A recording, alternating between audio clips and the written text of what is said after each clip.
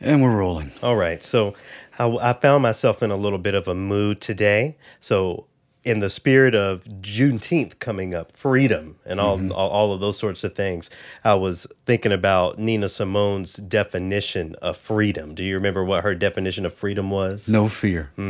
This is no fear. I want to get your thoughts on this.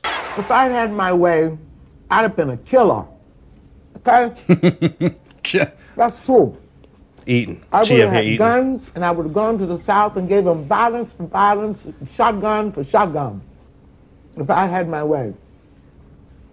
But my husband told me I didn't know anything about guns, and he refused to teach me. And the only thing I had was music, so I obeyed him. But if I'd had my way, darling, I wouldn't be sitting here today. She's not playing. Well, what you think about that? What is this the Nina Simone that you know? No. Well, I'm the Nina Simone that I thought I knew. No. I mean, but also when I first got into her music, I didn't know what, her activism or politics or anything like that was like. Do you ever get to the point to where you feel like you just want to jump out like that? That feeling of so much rage pent up that if it was up to you, you would just Sure. do it yourself. Right. I've got a really long fuse, and that's probably because all of the years that I spent with a really hot-headed temper and feeling bad about going off on people when they didn't necessarily deserve it. Sure. And so I have, as a response to that now, a really long fuse. But once the fuse gets to the end, you should just kind of duck and cover. Well, like I told you earlier, if you ever need to just explode on someone, not in the good way. Right. Hold on, where's my not in the good way? You have a platform to do that on, right? Got it. All right, here we go.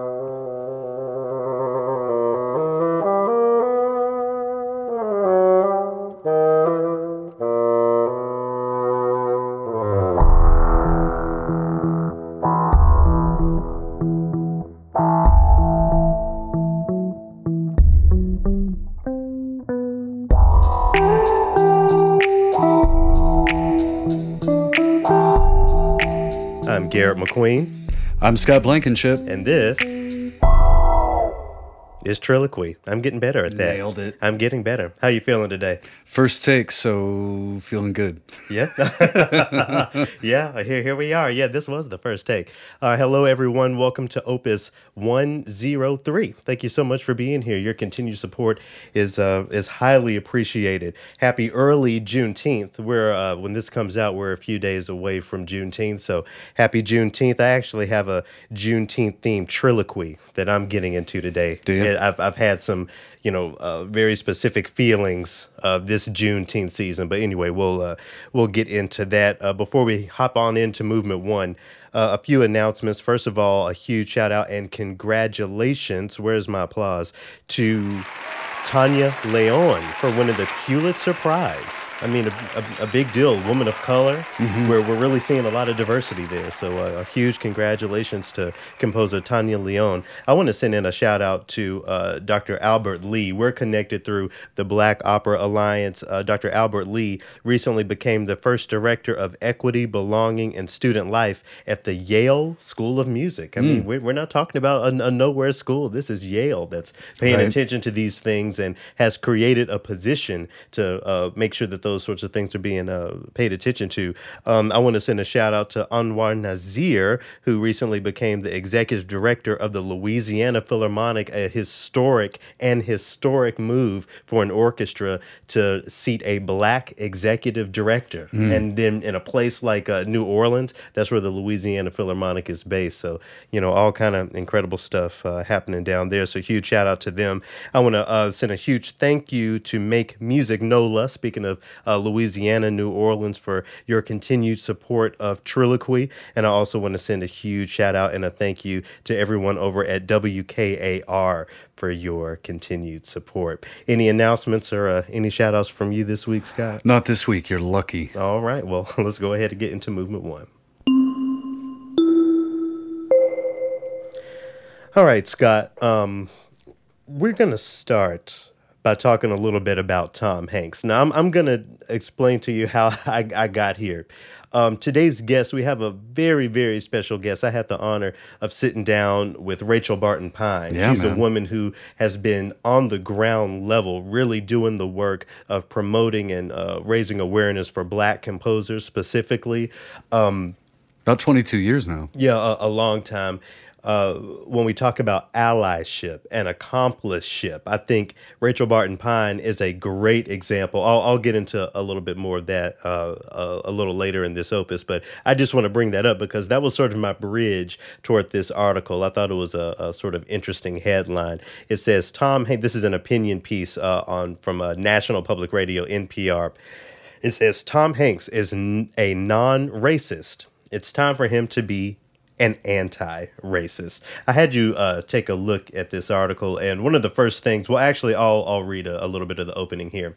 It says, first, I must note how much I love Tom Hanks as a performer, Hollywood citizen, and all-around stand-up guy. Of course, he's a consummate actor with 2 Oscars and starring roles in landmark films such as Philadelphia and Forrest Gump. He's been an outspoken advocate for gay rights and environmentalism. He even helped us get through the pandemic, setting a graceful, confident example when he and his wife Rita were among the first celebrities publicly revealed to have COVID-19. So when I saw he recently had written a guest essay for the New York Times calling for more widespread teaching about the Tulsa Race Massacre, when white mobs in Oklahoma burned a prosperous Black neighborhood to the ground in 1921, killing between 100 and 300 people, I was sincerely heartened. Now, I thought, we'll see him examine how his work, so often focused on the achievements of virtuous white male Americans, may have made it tougher for tales about atrocities such as Tulsa to find similar space. But he didn't fully go there. And here's what he did say. I'll let you read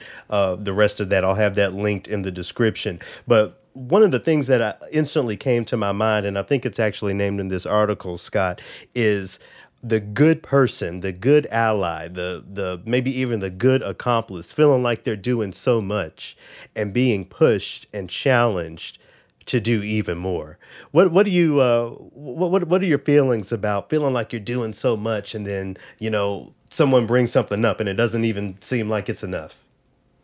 That happens sometimes, and it's very disappointing when it does happen because I want to turn around and go, have you not looked at what I have done? You want to put... Is that wrong? Well... That's what you're like? Come on now. I mean, what I'm saying is there is some work here that I've done. There's 24 hours in a day.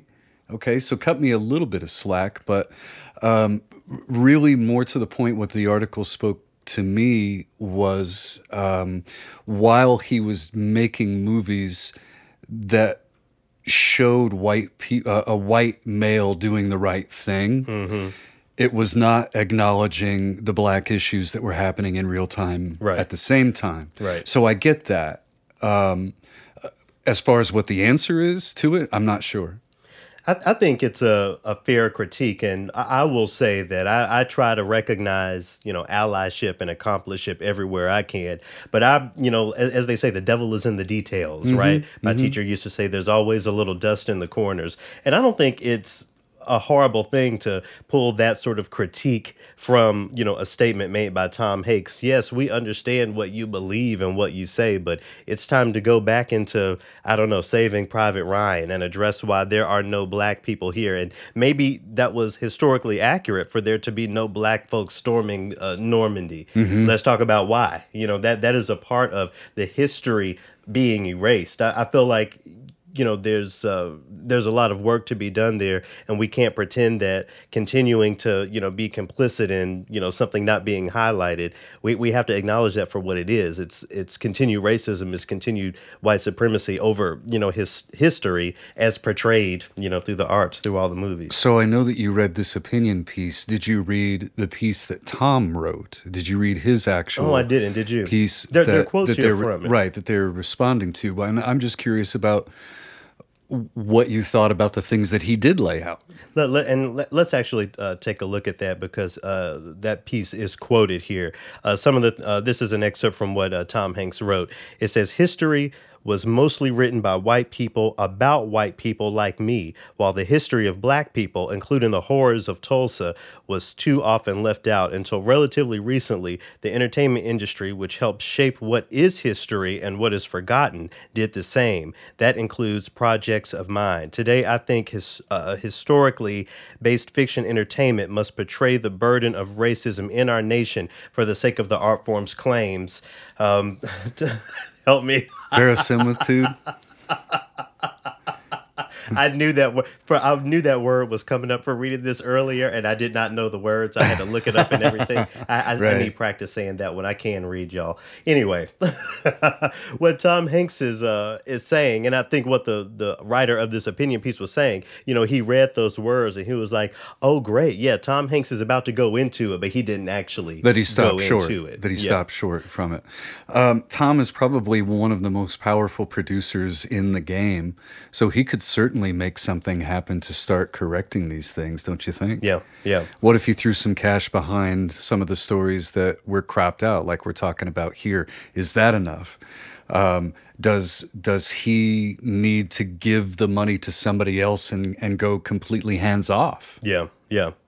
I mean, I think he's got the cash, right? So it's not probably. it's not an issue of resources, Right. Like I said, there's always a little dust in the corner. One of the big things that I took from this piece that I feel like we can all apply to ourselves, I certainly apply to myself, is getting away from the notion of just being objectively good people with no room to grow, because how could we possibly be racist? How could we possibly be sexist or transphobic or whatever? We need to get away Right. from that image of, anyone, certainly ourselves, just being this perfectly formed, completely realized person who is completely woke, as they say, woke tea. Right. He's one of the Hollywood Trinity, along with Jeff Goldblum and Keanu Reeves. They're supposedly the untouchables, Yeah. right? Keanu Reeves is invited to the cookout. Is he?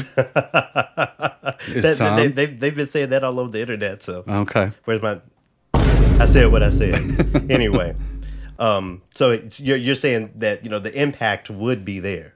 I think. As far as all that, I think so too. So shout out to Tom Hanks, the writer of this. Shout out to Eric Deegans, and shout out to the word verisimilitude. Verisimilitude. I'm going to name this opus Verisimilitude. All right. If I write it down and read it 100 times, next time I come to that word, I won't stumble. Okay. One movie that I think did an okay job of highlighting, blackness and acknowledging blackness that Tom Hanks was involved in was Forrest Gump. Well, would you say so? What am I saying about? The movie Forrest Gump as one that portrays black folks, that puts black folks in the story of the 60s and 70s and 80s. With Bubba, sure. With Bubba, I mean, that scene, I can't watch it. Yeah, I can't think about it without getting emotional. Yeah. But remember, Forrest Gump was all in the Black Panther meeting. Right. I'm sorry to ruin your Black Panther party. Anyway, I thought That would be me apologizing. you. Sorry, guys. Sorry to interrupt your Black Panther do you party. think the character Forrest Gump could be considered an anti-racist? He certainly was not he wasn't a racist. Okay, we can tell that through the story. Did he act anti-racistly? Did he push back against it in some way? I think that he was just a person. I think that he just treated everybody like a person, and he wasn't bright enough to see around him. Maybe he wasn't bright enough to see the racism. Yeah. I don't know. I think giving all that money to Bubba's mama That was something. I mean, because again, And then you she go got from, to have shrimp served to her. right, because she was serving, and then at the end, so that's a flip of a systemic thing, Right. Right. Well, Right. Anyway, shout out to I'm waiting on the day where they call that movie problematic, as far as portraying someone with a learning disability, or whatever condition Forrest Gump had. Great. I mean, but would that not be fair? You don't think that's fair to call that out, or to acknowledge that? Maybe not cancel the movie, but is that not a fair critique? I don't know, because I think that it's talking about how, the character is simple-minded, but he's full of love. He's full of doing the right thing. He's full of treating people the same. He's not a smart man, but he knows what love is. There you go. I need to have that loaded up in the board. And I saw that movie at a very poignant time in my life. You know, it was maybe a few months earlier that my own mother had passed. So Ooh, that scene. when that happened, I was just full on in the theater a wreck. And then when he went back to talk to Jenny too, you know, Yeah. that just gutted me. It's really we talk about sometimes even in music, less is more, or, it's something how they don't show his mom dying. It's just Forrest Gump acknowledging that, Sure. I don't want to go there. Okay, I'm let's not do it. Yeah. Anyway, shout out to Tom Hanks. We're still in Black Music Month, so I went through the soundtrack of Forrest Gump looking for the black music to put in here as a transition, and I decided to go with the tune from Gladys Knight and the Pips. It's called "I've Got to Use My Imagination." Do you happen to know that one? I don't. You were around, I was. Maybe you're just a little kid. Okay, well, hit it. Anyway, here's a little bit of "I've Got to Use My Imagination" as performed by Gladys Knight and the Pips.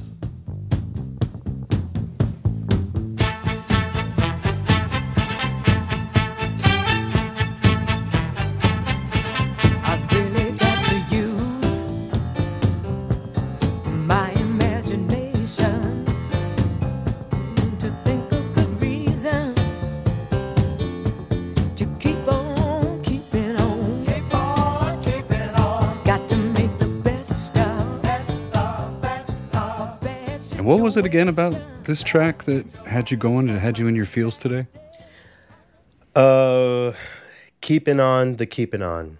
Keeping on the keeping on. I mean, honestly, I just looked at the track list from the soundtrack to Forrest Gump and saw that on there. But Oh, okay. it's a tune we all know, and it's a good message.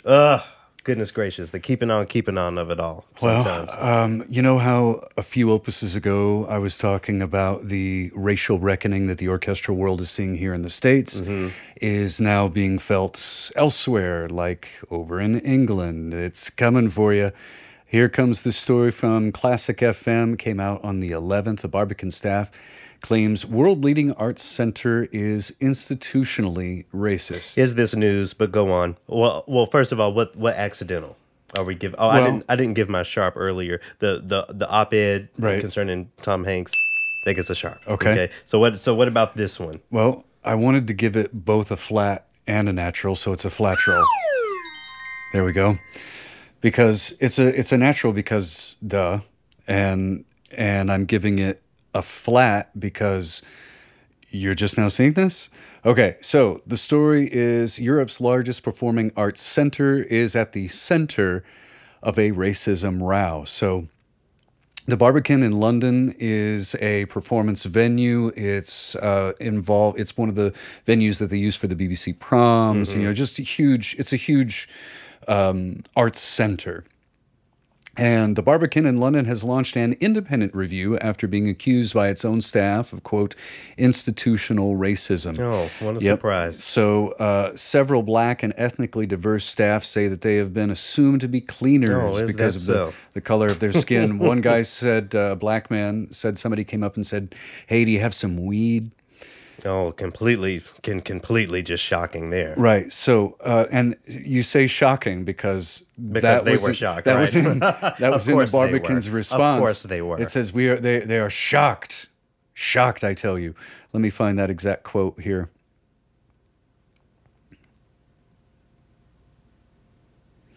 The Barbican statement added, although we have not received any formal complaints, all staff will be able to contribute to the independent review so that their experiences can be heard and those affected can get the support they need. We want everyone's voice to be listened to and respected.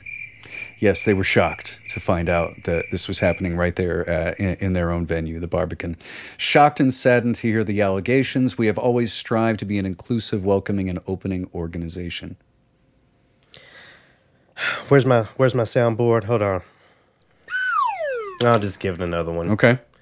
I'm just about ready to give up. especially when it comes to the large, very large historic institutions. Because when you're telling me, when they're putting stuff out there saying, "Oh, we had no idea. This is shocking. We hadn't heard anything about this." Okay, so you're telling me that. Well, first of all, you're either lying and not acknowledging the complaints that you've gotten, or you're telling me that no one has stepped up to complain, of which I also have an issue. Bing. I can't change the Barbican, okay? I can't change all these big institutions. The folks who work there, y'all are the ones that have to deal with this bullshit all day. Yeah. So why are you not speaking up? And I don't mean to victim blame or anything, but there is some responsibility on the part of the folks who work there. If it is a problem, if it is a racist system for you, why are you just letting it happen to you? I'm sorry. My patience is so thin when it comes, because these stories of the racist classical music workspaces, it's so boring at this point because we've heard the story over and over again. When are the folks on the inside going to start shaking things up so that it changes?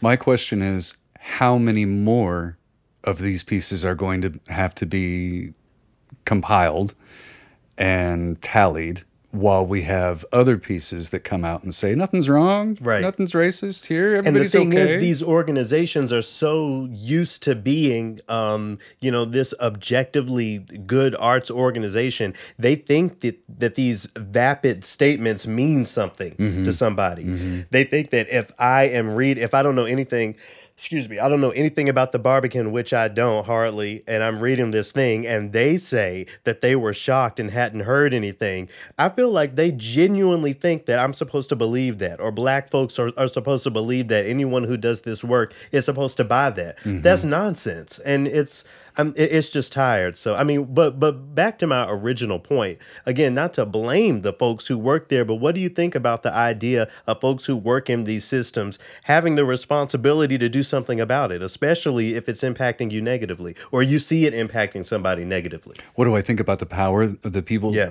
Of the people in charge, the power that they have? No, the responsibility of the people on the ground, the secretary who is who's they're calling her names, the middle management person who somebody wants to fill as afro, all of these people who are alleging all of these things. Do you not think they have any responsibility to take care of themselves and take care of their community in that workplace? I mean, especially if they're saying that they hadn't heard about any of this. I do, but I also understand that when you are dealing with a behemoth organization or venue like the Barbican is, and the sheer reputation that it has behind it does.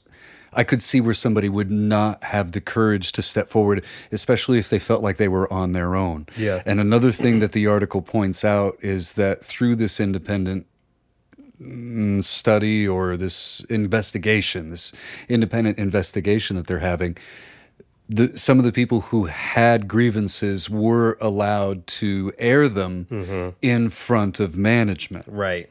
So my question is, how many people are comfortable, especially if they feel like maybe their opinion is in the minority, going in front of the people that are oppressing them and saying, here's what I think?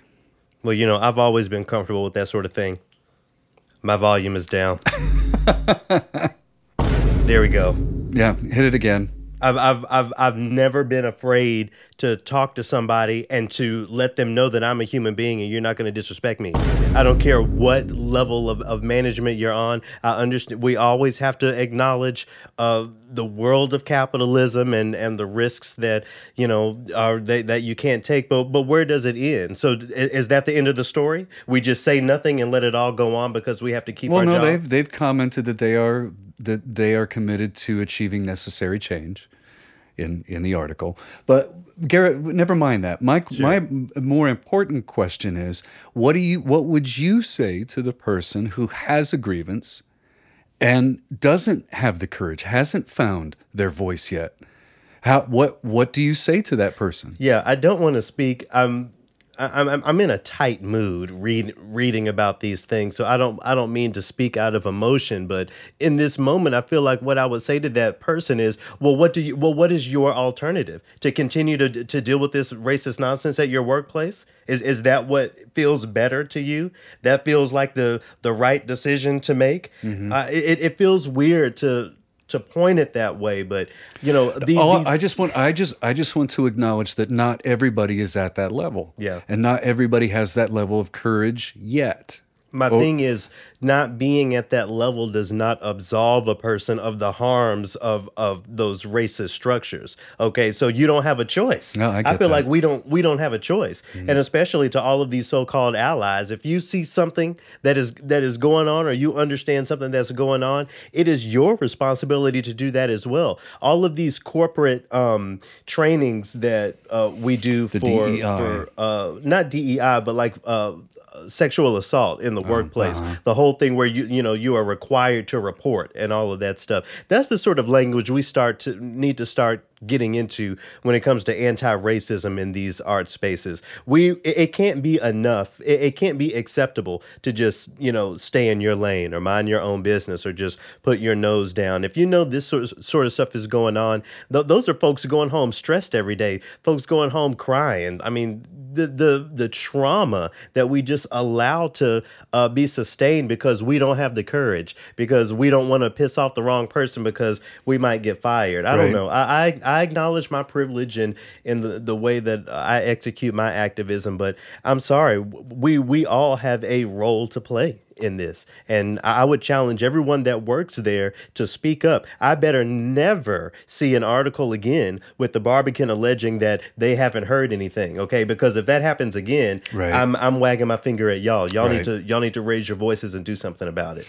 Maybe get together, as a group, and then you've got that support when you go in to confront these issues. Yeah. I don't know what the answer is. I wish you well. I wish you good luck. I feel like I'm barking. I need to cool down a little Yeah, bit. but I don't feel like you're barking at me. You're just barking near me, so it's fine. Who do you think is going to be first? The originators of the racism, the OGs of colonization, or the United States?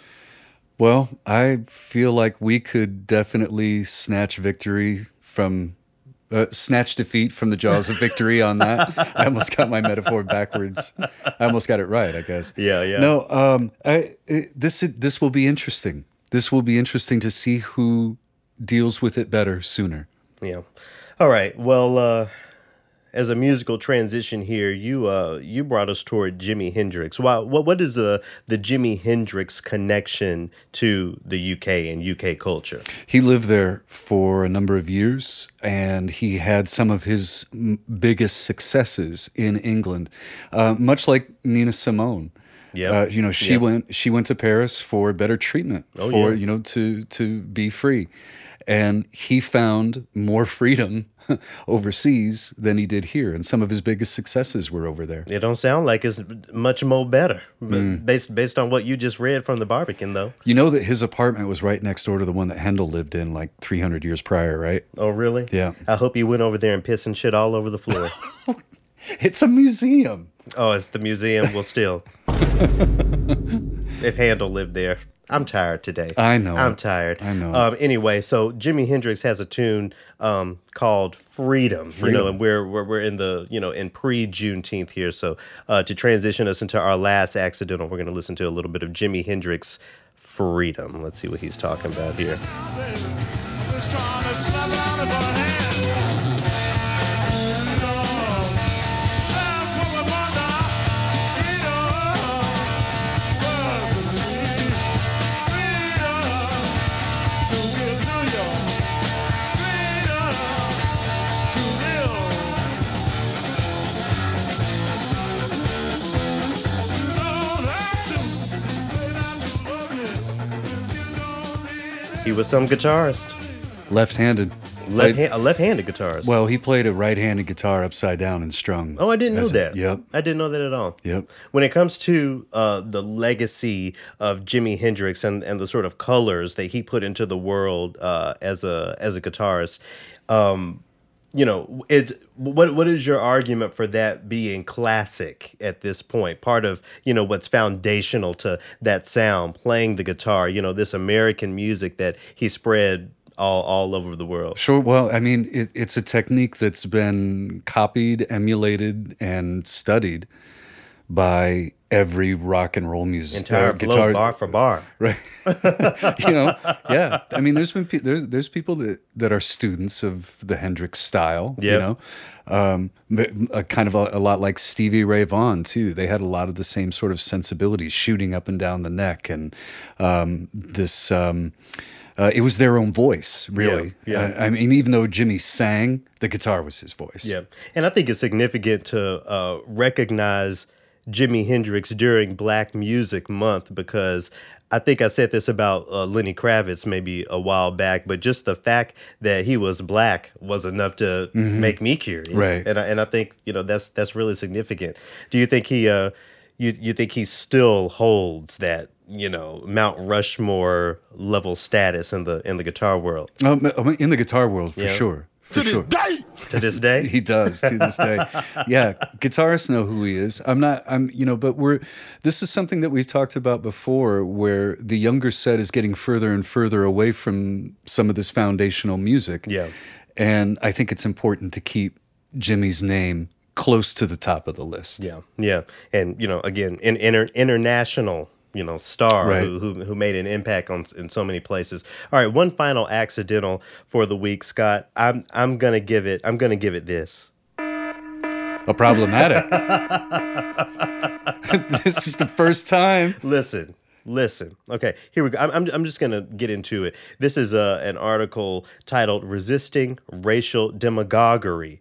This has been traveling everywhere, all over my timeline. It broke when I first saw it. It was late. It was like 11:30 p.m. or something, and they were already rustling about it. Anyway, I'm going to read here a little bit. Composer Daniel Bernard Remain has made a good career leveraging his skin color. Now, I He says, immediately let's just stop. I immediately went and found that meme of the guy throwing the papers up in the air You said just first on sentence. on the first sentence. It goes on to say he writes pieces with titles like "I Am a White Person Who Blanks Black People." He argues that orchestras should focus on black artists exclusively. He has solicited funding for a work written exclusively for BIPOC members of any orchestra. Let me go down here because it's a long, problematic thing. It talks about the Tulsa incident down there with the opera. Of course, this writer continues to weaponize Denise Graves against the whole movement, citing all of these large audiences that didn't have a problem at all. There's one thing I need to get to determined. Okay, yeah, this is, here we go, another piece of this article. Remain, likely seemed a natural choice then to write a piece to commemorate the centennial of a race riot in Tulsa. That explosion of violence from May 31st, 1921 to June 1st, 1921 followed a still undetermined incident between a 19-year-old black male and a 17-year-old white female. Mm-hmm. So do you see the way that this writer is in the midst of shitting on Daniel Bernard Remain, is trying to twist history a little bit, saying maybe the white people were justified because this incident that broke it all off is still undetermined. Right, The violence in this writing. Contesting the number of people that were killed, how many of them were black, whether or not there was an aerial assault, all of that.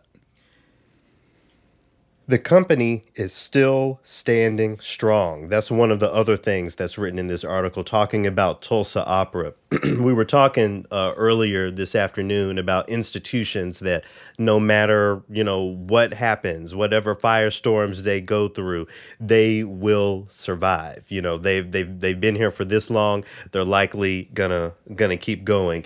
Is that, what do you think about that argument from this writer that, Daniel Bernard Remain standing up for himself ultimately resulted in nothing because the opera company is opera's standing still there strong and and it he's not. always will be? What do you think about that?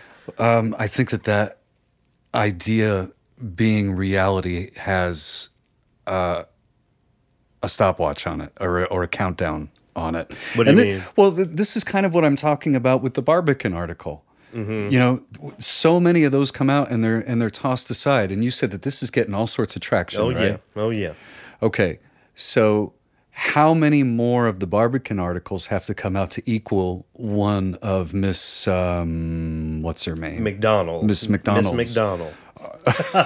Go ahead. What? That's her name. I know, but it's just the way you looked at me when you said it. So you said that this one's getting all sorts of attention. Yeah, Right? yeah.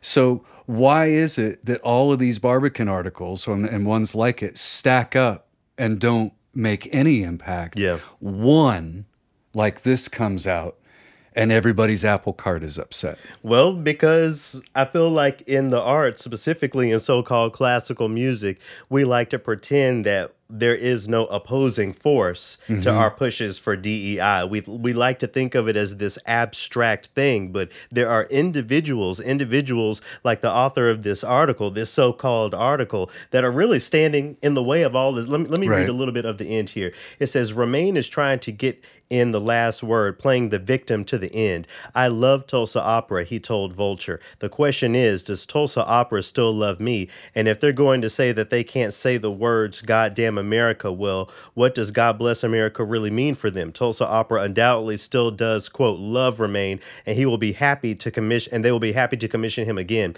The significance of the episode, however, is that the company is still standing despite having refused to cave into racial hustle. Racial hustle. In a world of increasingly craving arts organizations, that too is still worth commemorating. This is my thing, Scott. We cannot pretend that she did not say something with some truth there. I don't like pretending that, I'm not praising this writer at all, but I definitely think there is something to the fact that organization after organization has met some sort of firestorm, and at the end of the day, it was whatever. It got some attention for a few weeks, but they're still standing strong and Sure. they're fine. I think that is something very gruesomely true. I think that's something that we have Agreed.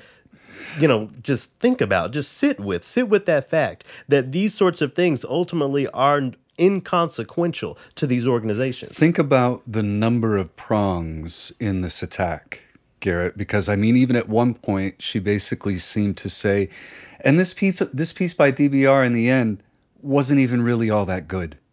They always go there. So try to, it's trafficked on. First, he was playing the race card. The music really isn't even any good. And at the end of the day, it doesn't matter because the Tulsa Opera is still there. Am I getting the gist of the I article? mean, that's what she says here. Yeah. DBR will be fine, and of course, as we've covered here on Triloquy, the composition "They Still Want to Kill Us" has gotten performances everywhere and all sorts of attention. There was that CNN article, but it is worth noting that these organizations are still around, and it seems like they'll be around. It ultimately does not matter if an arts organization is being racist. Well, I would like to point right now to a tweet that I recently shared, and you know that on Twitter I'm not that active, so it's got to be something for me to share it. But Jason Isbell is one of my favorite singer and songwriters. He used to be with the Drive-By Truckers. He's been bleeding followers on Twitter recently because of his more liberal views in a more conservative part of music, right? And we love to pretend like classical is not that, but go right. on. But let's listen to the point that he makes here. So many people believe in the white American experience. It is the only American experience. So of course they think that USA is damn near perfect. It all checks out. But when you ignore somebody's suffering, you're ignoring their entire existence, completely erasing them from history. And I think that we're seeing some of that here with DBR. He is composing based on his experience and his education and the things that he sees. And let's face it, a white organization went, no, we don't think that. Right. So I would encourage people who are in positions of power to think about that, to think beyond your own experience.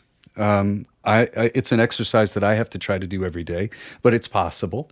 To think beyond your own experience when it comes to this work. My heart breaks, my heart bleeds, because again, this concert that happened anyway, this concert that happened despite all of what was going on, will not be remembered in, 10, Right. 15, 20 years Right. as something that was the center of a big problem. They'll say, look, 20 years ago, we were doing concerts about, black things and commemorating the Greenwood massacre. And this specific incident will just be washed away. It makes me angry. It makes me sad. It really gets all of my emotions going. So that's why I've been trying to say the name DBR as much as possible. DBR is actually going to come on Triloquy here in a couple weeks. So nice. we'll break down a little bit more of this. But shout out to DBR. When the Triloquy article comes out by this writer, I'll be ready. I can't wait. I can't wait for her to try me and for her to try us. Okay. That is not a principle that you would hold back in front of in the office, huh? What you mean? Well, you said that, you spend a lot of time in the principal's office and you don't have any trouble telling somebody when they've when they've stepped on you. No, So absolutely not. I mean, I'm getting the Jiffy Pop going now. I mean, you've been there. I don't want to go into it, but I remember one specific time when I was getting hot in front of some management, and you were there. Yeah. And you were quiet. You think that, do you think that I'm going to interrupt? Do you think I'm going to interrupt you? Oh yeah, that's good. That That's is good. that is not my job. Yeah. But No, I just sat there and go, woo. But like again, not to rehash, but like I was saying back in that Barbican article, if I feel like someone is being racist to me, if I feel like it is wrong, for example, for someone to ask me to remove a Black Lives Matter sign, if I feel like X, Y, and Z, I can fill out the thing all day. I feel like it is my responsibility to say something. We were talking about this. The Black Opera Alliance had a town hall a couple days ago, and we were talking about this very thing. What use is being a person of color in these spaces if you aren't going to be a person of color in those spaces? I see what you're You saying. know? Anyway, Okay. we could be here all day with it, but Especially with your new toy. is this the last accidental? Okay, yeah. So this is the last accidental. I'll have all of that stuff in the description of this opus. Before we take the second ending, get into the second movement, I thought we would enjoy a piece of music by Daniel Bernard Remain. So this is a performance from last summer, June 2020. Looks like it was posted, of Daniel Bernard Remain's string quartet number 5, is subtitled Rosa Parks. First of all, I want to shout out Jen Arnold, a member of the Triloquy family from Nice. season 1, I believe. Yep. She's involved in this performance. As you'll hear, the audience is getting so into it that they begin to clap, and it's just a really lively experience. That's just the kind of music DBR writes. So here's a little bit of his string quartet number 5, subtitled Rosa Parks.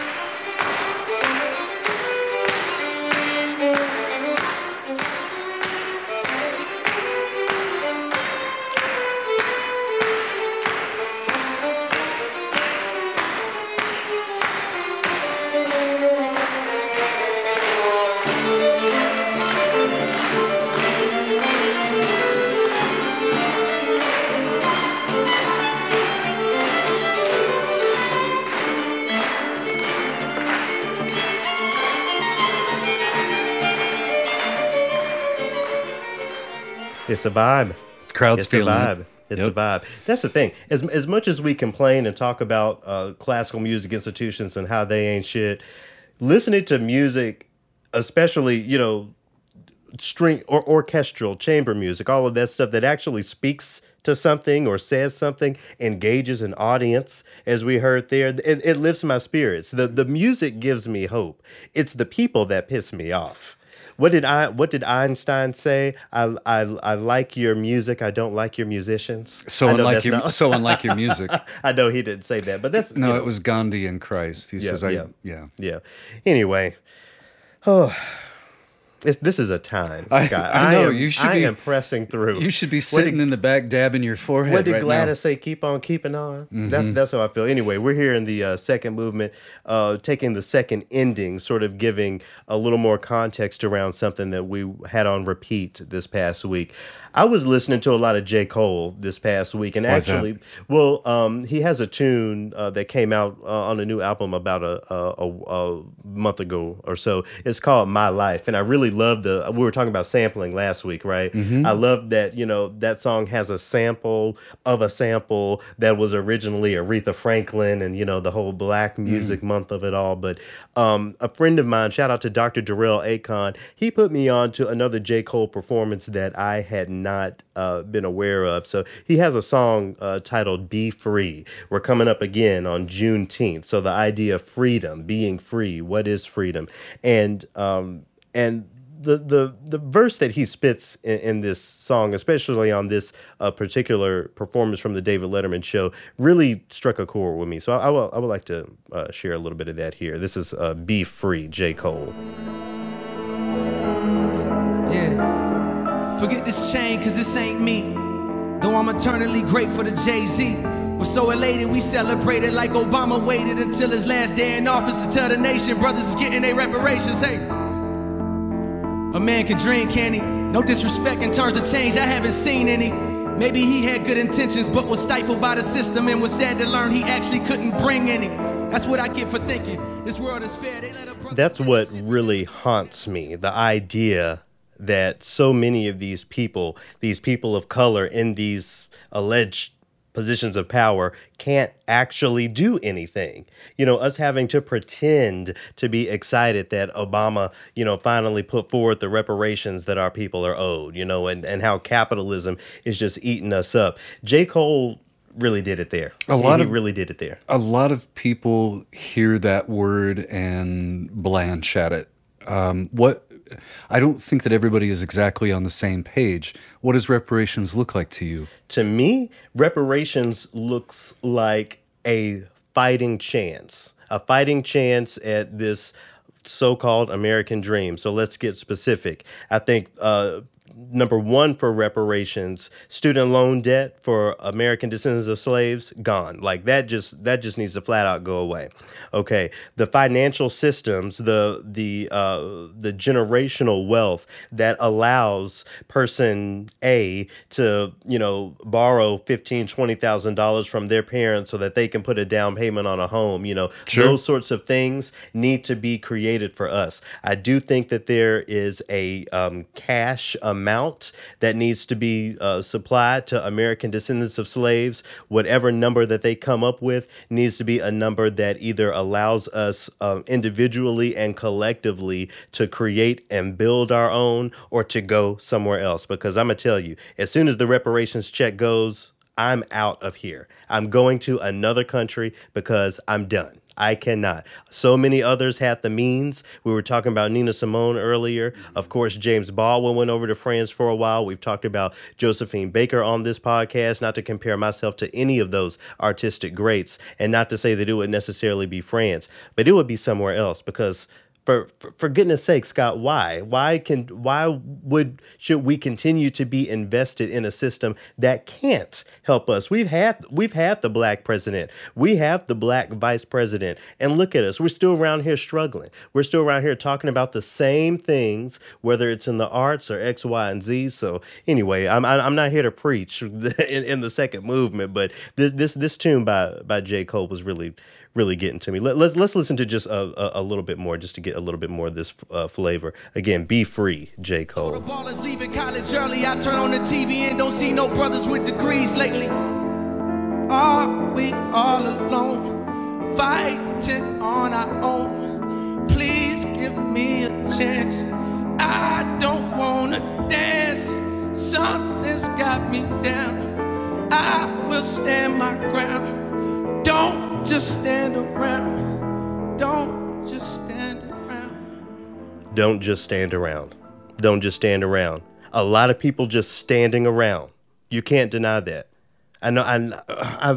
I'm sorry, everyone, if I'm sounding very angry in this opus, but sometimes the emotions and the frustration are just there. Don't just stand around. You can't deny, Scott, that there is a lot of that going on. More of that than No, not. I don't deny that. I don't. Anyway, shout out to J. Cole. I'm just curious about. I think that word reparations needs to be more clearly defined so that everybody's on the same page when they start Right. talking about it. Right. One of these days, we're going to talk about the transgenerational consequences of racial discrimination for African American health. Yeah. Okay, so maybe free healthcare. would be a part of reparations. What do you think? Just sit with it. You don't have to answer now. Just sit with it. Like I said, the money to get us to build our own and sustain our own, that includes hospitals and things, because there are black doctors, Sure, there are black sure. pharmacists, there are folks who understand our unique needs, or to give us the ticket out of here, the real freedom. Anyway, Yeah, we're in the second movement. We're supposed to be talking about nice stuff like music and I all know. that. Go ahead and get us back into some nice stuff. What kind of music you have for us today? Wayne Shorter was your guest on what day? This was several opuses back, but shout out to Wayne Wayne Shorter Shorter, for being yeah. our Triller Queen. What Shout out to Cesar Chavetta for connecting that. What you an know? interview. So he was the main composer for Art Blakey and the Jazz Messengers when he played with them. He also worked with Weather Report. He was with Miles Davis in the second Great Quintet. So, I mean, he's been composing Yeah. some He'd been real outside. deal Holyfield stuff Yeah. for a number of years.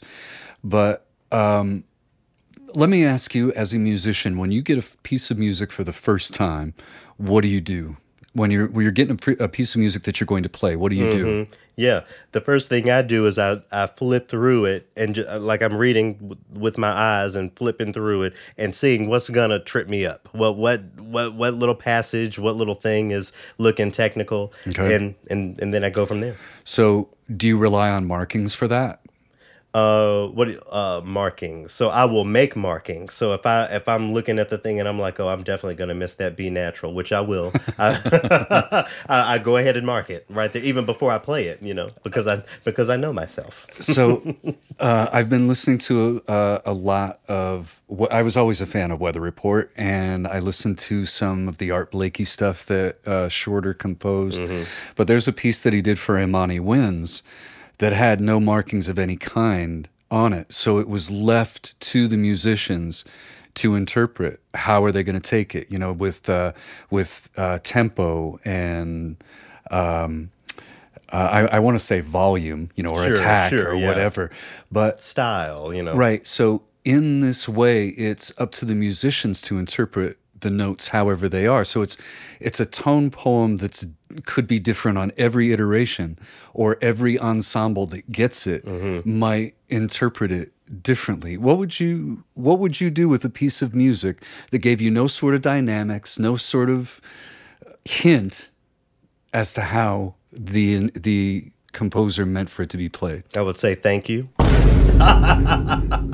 We need a soundboard person. I would say thank you. Why would I say thank you? Because some of these like, let's get back into the Western European canon. You have folks like Tchaikovsky who will write 4 P's or 4 F's under a note. What does that really mean? To play as soft as I possibly can, to play as loud as I possibly can. Right. And we get so caught up, especially these damn conductors, in all of these little notes and all of these little markings, instead of letting the musicians interpret the music as they like.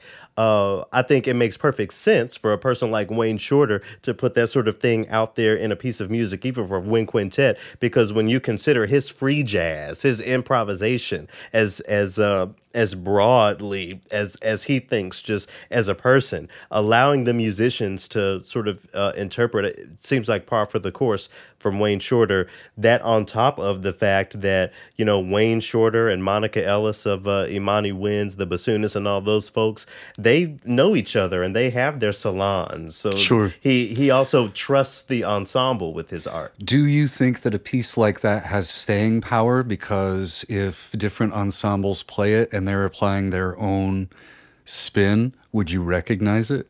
That's a good. My comeback to that is, what if that were the norm? What if we were listening to the musicians instead of, you know, our interpretation, our knowledge of this piece of music, and weighing that against the performance? I think there's a lot of that in so-called I think the classical danger music is across the board. Right. The danger is for it to turn into like an Eagles live album. Okay, what is that now? Eagles Just- Live. It's just that, you know, whenever you listen to the live version of an Eagles tune, it's always twice as long as it needs to be. Oh, okay. And, you know, Okay. it's just, Okay. you know, and I like the Beatles, but the Eagles, but I don't want to listen to one song for 40 minutes. Not one Eagles tune. Every town has a bar called the Eagle, so I know about that sort of thing. Oh, do you? But yeah, do you? I'll don't worry about it. Thank you. Shout out to the gays who know what the Eagle is in every city. Anyway, you want to listen to a little bit of this Terra Incognita? I do. I thought getting up near the end would be a nice place to pick up on this, just because, Imani has already built the tension. They've gone through some different tempos and all this, and I think that this is a nice summation.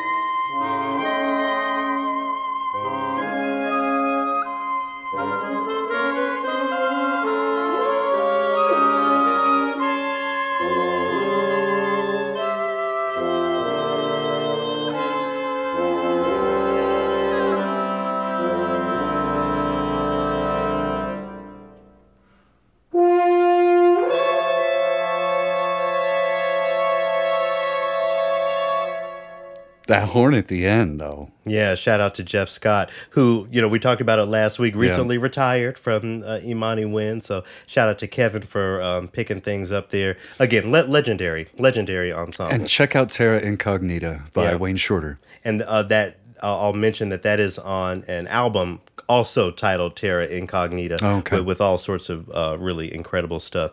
Well, today's guest, as I mentioned, is the incredible Rachel Barton Pine. So she has become really famous for the way that she advocates for Black composers. She has the Rachel Barton Pine Foundation that is dedicated to that sort of thing. I have a beautiful poster on my wall.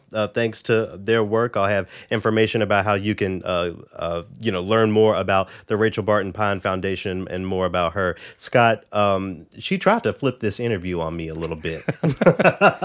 Is she going to have you on her podcast? I don't know if Rachel Barton Pine has a podcast. She should start one and have you on it. Sure. She's busy. No, she's doing a lot. One of the things that she was talking about, we talked for about 2 hours. I can't, put the whole conversation up there. But one of the things that she was talking about, you talking about interpretations and the Terra Incognita, things having no markings or anything. Well, when she is looking at this archival data, these manuscript scores and things, she talks about the responsibility of adding the appropriate marks, or even when it comes to the recordings, really getting into, being the reference. Most of us, when we're playing a new piece of music, we're relying on, that reference recording that's going to, get us there. Sure. Well, she talks about the importance of that. Rachel Barton Pine got started in this work by recording an album, a CD of music by Black composers. She also put together an album, she told me, of music, violin music, lesser known violin music, I'll say, by Franz Liszt. Well, the Black Composers album was the hit. So she's continued. The Rachel Barton Pine Foundation has uncovered more than, I think, 700 works by Black composers, more than 400 composers themselves. Are you real ally, a real accomplice. Are you trying to tell me the lesser known violin works of Franz Liszt That's what you heard me say. Did not hit? That's what you heard me say. The lesser known ones didn't do any good? Anyway, shout out to Rachel Barton Pine. Where I'm going to jump into the conversation, I basically ask her, as someone who has been involved in this work for so long, over 20 years, what's your reaction to this, so-called awakening? All of these institutions are all of a sudden paying attention to Black composers and other composers of color. So that's where we get started here. So we're going to transition with a recording from one of Rachel Barton Pine's albums. This is an album called Blues Dialogue. The first track on there is called Blues, a tune by David Baker. I think she really digs in, and it's my pleasure to hear this and my pleasure to share my conversation with her.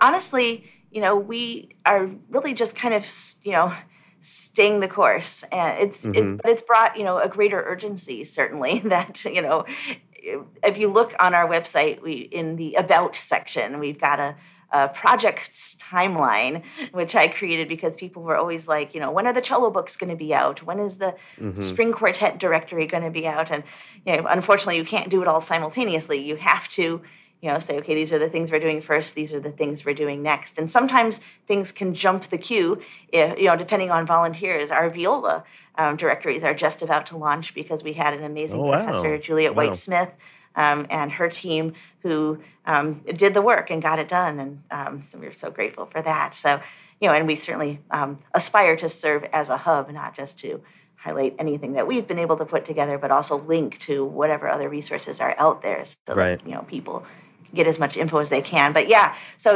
we'll, and it's, it's,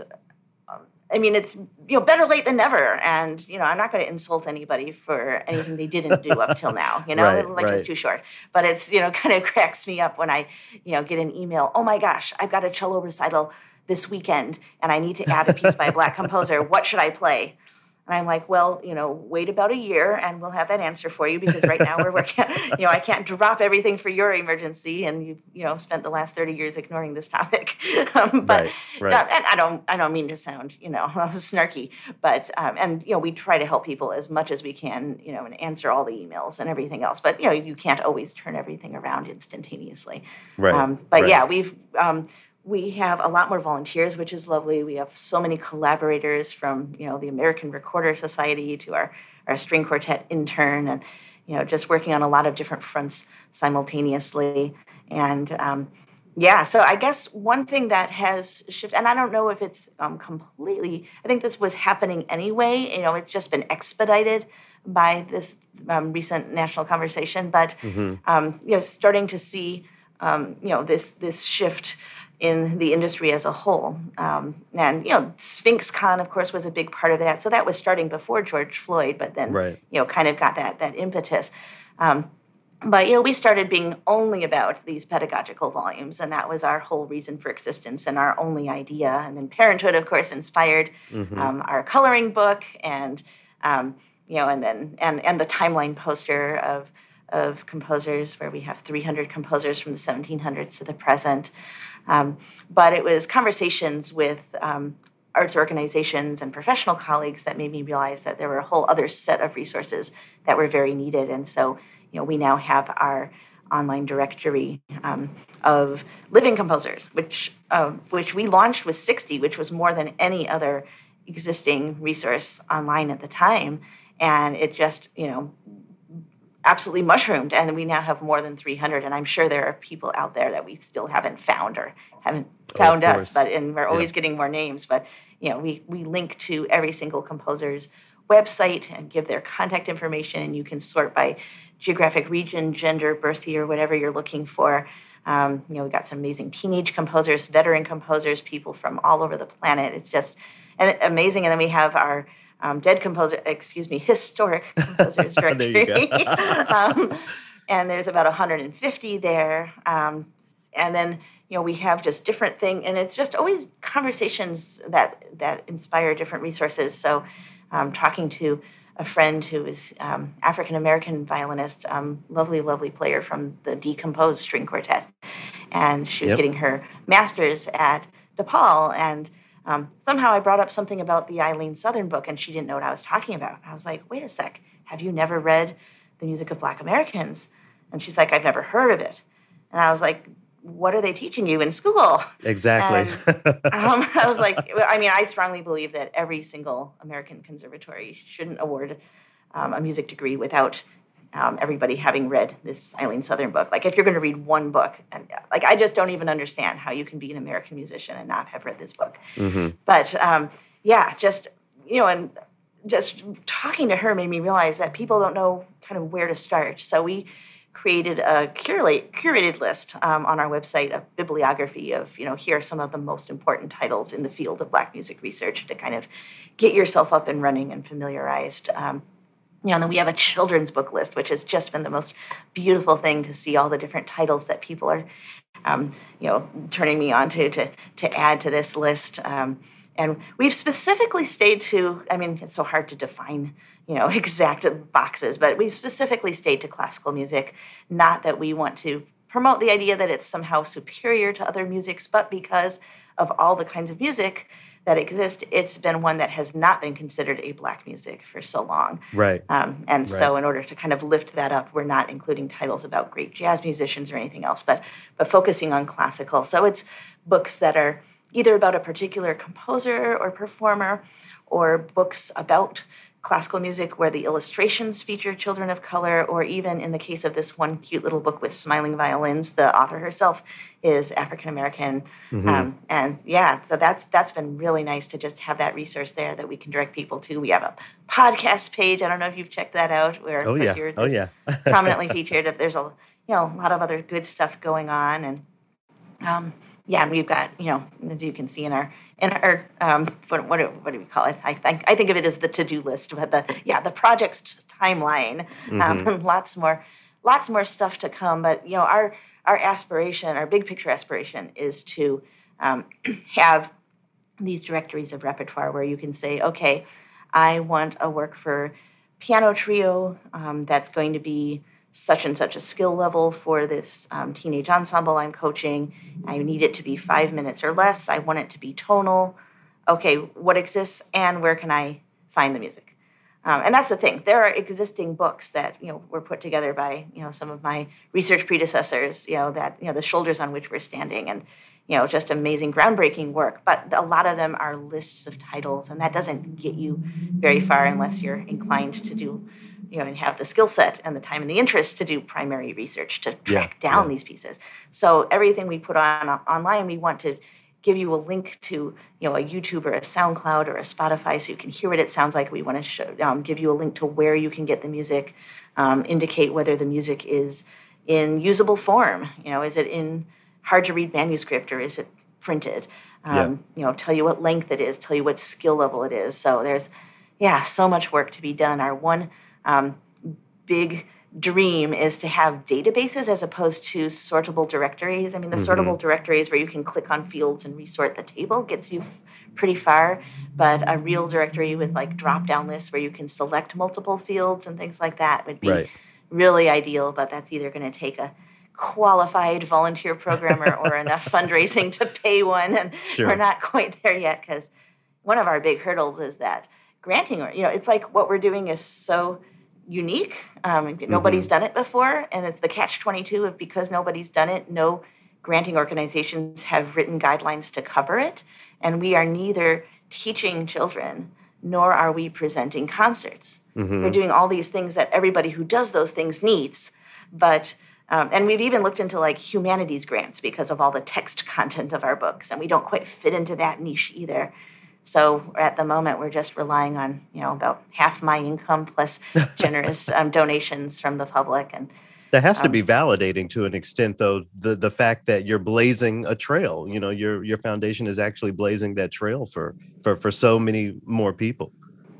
Oh, absolutely. I've just got an incredible team, and, it's been so gratifying to see the excitement and enthusiasm of everyone who's been collaborating with us on this project, and to especially now be seeing the results of, children, groups of Black children, groups of white and Asian children, even adult professionals playing this repertoire that we've been collecting, to see college students starting to go to our repertoire directories and pick things out for their recitals. And, it's just, what I'd been hoping for all these years, and and it's only going to get more, which is super, super exciting. Yeah, I wanted to touch back on that concept of focusing on the Western classical. I think it's very important, as I mentioned before, for folks to know names like Ignatius Sancho and Samuel Coleridge Taylor, all these folks. What else, in your opinion, does it take to really hook that first generation musician? It's great that they are playing this very classical music by this Black composer from the 18th century. Is that enough to keep them engaged? Yeah, well, I mean, in a way, maybe I'm not the best person to answer this because, I'm not African American and, that's not my culture. But I think that's a great question that maybe extends to any student from any background studying what we call classical music. And, you hear about, kids who do 8 years of Suzuki and burn out, and maybe you can keep them hooked in with some fiddling or encourage them to improv. And I mean, this is a whole conversation in education, right? Right. So the way I always think about it is that what we call classical music is so many different kinds of music, and it's kind of crazy. I'm a big heavy metal fan, and metal itself is a subgenre of Nice. rock, and metal has a million subgenres, of which my favorites are doom metal and thrash metal. And even within that, you've got old school thrash metal, and I mean, Yeah. it just gets Right. narrower and narrower. And on the radio dial, you've got 80s pop and current R&B, and you've got just all these very narrow things, and then you've got classical, and it's like, Yeah. excuse me, we've got And there's so much Baroque, in and it, we've got romantic, and we've got Yeah. symphonic music and chamber music. How is this one channel? This should be like 100 channels and just put all pop music on one channel. Yeah. So Exactly. it's crazy. So I always feel like there's going to be something there for everyone, but probably not that many people are going to like all of it. And I have the same conversation when I'm trying to advocate for my fellow rock fans to come to the symphony and give it a chance. You might not be drawn to Baroque music, but you might really love a Mahler symphony, or maybe you're not into symphonic music, but you're going to really love checking out some just the intimacy and vibrancy of string quartets. Maybe you'll love contemporary music. Maybe you'll hate contemporary music. And that's even stupid to put all of contemporary music in one word. Right, So right. so I feel like, and that's the thing I always have to keep emphasizing when I talk about the music of Black composers, is that the one thing that defines it is that you can't define it. There's music like the tracks you're playing today that are drawn from the blues and from spirituals, and of course you've got music derived from jazz and from hip hop, and classical music that like classical music always does, whether it's Dvorak and Czech music or whatever. Classical music incorporating traditional music styles or popular music styles into its art music language. But then you've got art music that kind of is none of that, and just Jose White's concerto sounds like it could have been a Vinyovsky concerto, except Right. it's his own personal spin. But it sounds like European music. You don't listen to that piece and know that he's Cuban. You don't know that he's Black. And I've even met Black composers who didn't want to embrace, what we traditionally think of as Black music, and Sure. want their music to just be esoteric and classical and not put into that jazzy kind of box. And, that's what we think of when we think of Black classical music. And they're like, that's not my music. I just write, this music. And, so I And they think have they're that just- right. Absolutely. And then there are others who just embrace it absolutely wholeheartedly. And there's no right or wrong. I mean, every composer has their own approach and their own voice. And Yeah. the fact that there are so many diverse voices, actually, that was what I was so excited about with our Violin Volume 1 of the Music by Black Composers violin series, that yes, it's all Black composers, but it's also the most diverse pedagogical volume for violin in existence. Yeah. The fact that there are women composers in the mix, the fact that there are 4 centuries all shuffled together, the fact that there's what we call art music, not folk music, because that's, oh my God, when you look at these pedagogical materials for the school orchestra or private lessons, a lot of them are from the earlier 20th century, and there's a colonialist vibe going on. Oh, yeah. Where if you do get anything that's not from Europe, it'll be like Filipino tune, and you're like, cringe, So it's like giving the wrong impression that if you are going to go outside of Europe, you're going to get folk music, Right. unattributed. So we have, composed art music from Africa, from Europe, from South America, North America, from the Caribbean. We have, in later volumes, we're going to have a couple of composers from Asia and Oceania. I mean, it's everywhere, and yet the music itself has so many. And that's, I get this question all the time from well-meaning students and young professionals who will say, "What should I be playing?" And the answer is, of course, yes, you should do your part as a citizen, as a musician citizen, to represent a variety of humanity on your programs, Right. different races and ethnicities, different genders, different centuries for that matter. But it's not a question of should when it comes to music. And I give the example of, if you're choosing which romantic sonata to put on your graduate recital, you're going to be like, oh man, I really want to play Brahms 3 because you love Brahms 3. Or you might be, I really want to play Franck. I really want to play Grieg C minor or Schumann A minor. Mm-hmm. And that's because you're familiar with them and you know that you love certain ones. One person might not be into doing the Franck and one person might. You're not going to go and say, you should play the Franck. You're only going to pick the music that you're passionate about. So the thing that you should do is you should familiarize yourself with this music that hasn't been in the air. It's not what you hear your classmates playing on their recitals. It's not what you hear the professionals playing in their recitals. It's not what's on the radio for the most part, though that's luckily starting to change. But this is not the music that you just know about because you know about it. Yeah. So you have to go out of your way to find out about it, and I'm trying to be as helpful as I can, myself with some of these, links on our website to recordings and things like that. But there's a lot you can do just Googling around and asking and exploring. And then choose the pieces that you decide to perform for the same reason you choose any music that you decide to perform, because you absolutely love it. And, I can luckily point to myself as kind of a good organic example of that, because I was lucky enough to grow up in Chicago with the New Black Music Repertory Ensembles concert series and Paul Freeman's Chicago Sinfonietta, and not realizing that I was in this unusually lucky little bubble where I actually knew that this stuff existed from a young age. And so I've always, like the David Baker piece, like just pieces that I think are awesome, or the, Sonata by Inketia, or, concertos by Joseph Bologna. I've been adding this stuff in all along. It's like when I go to think about, okay, I'm going to be on the radio for half an hour in such and such a town, or I'm giving a soiree at a donor's house, or I'm planning a recital, or I'm choosing an encore after I play a concerto. Oh, you know what? I feel like playing Cobert Shaler Perkinson's Louisiana Blues Strut tonight. I didn't choose that because it's by a Black composer. I chose it because it's one of my favorite pieces, and I felt like playing it tonight. But it's only one of my favorite pieces because I played so much of this stuff that some of it became some of my favorite pieces that's just naturally in the mix.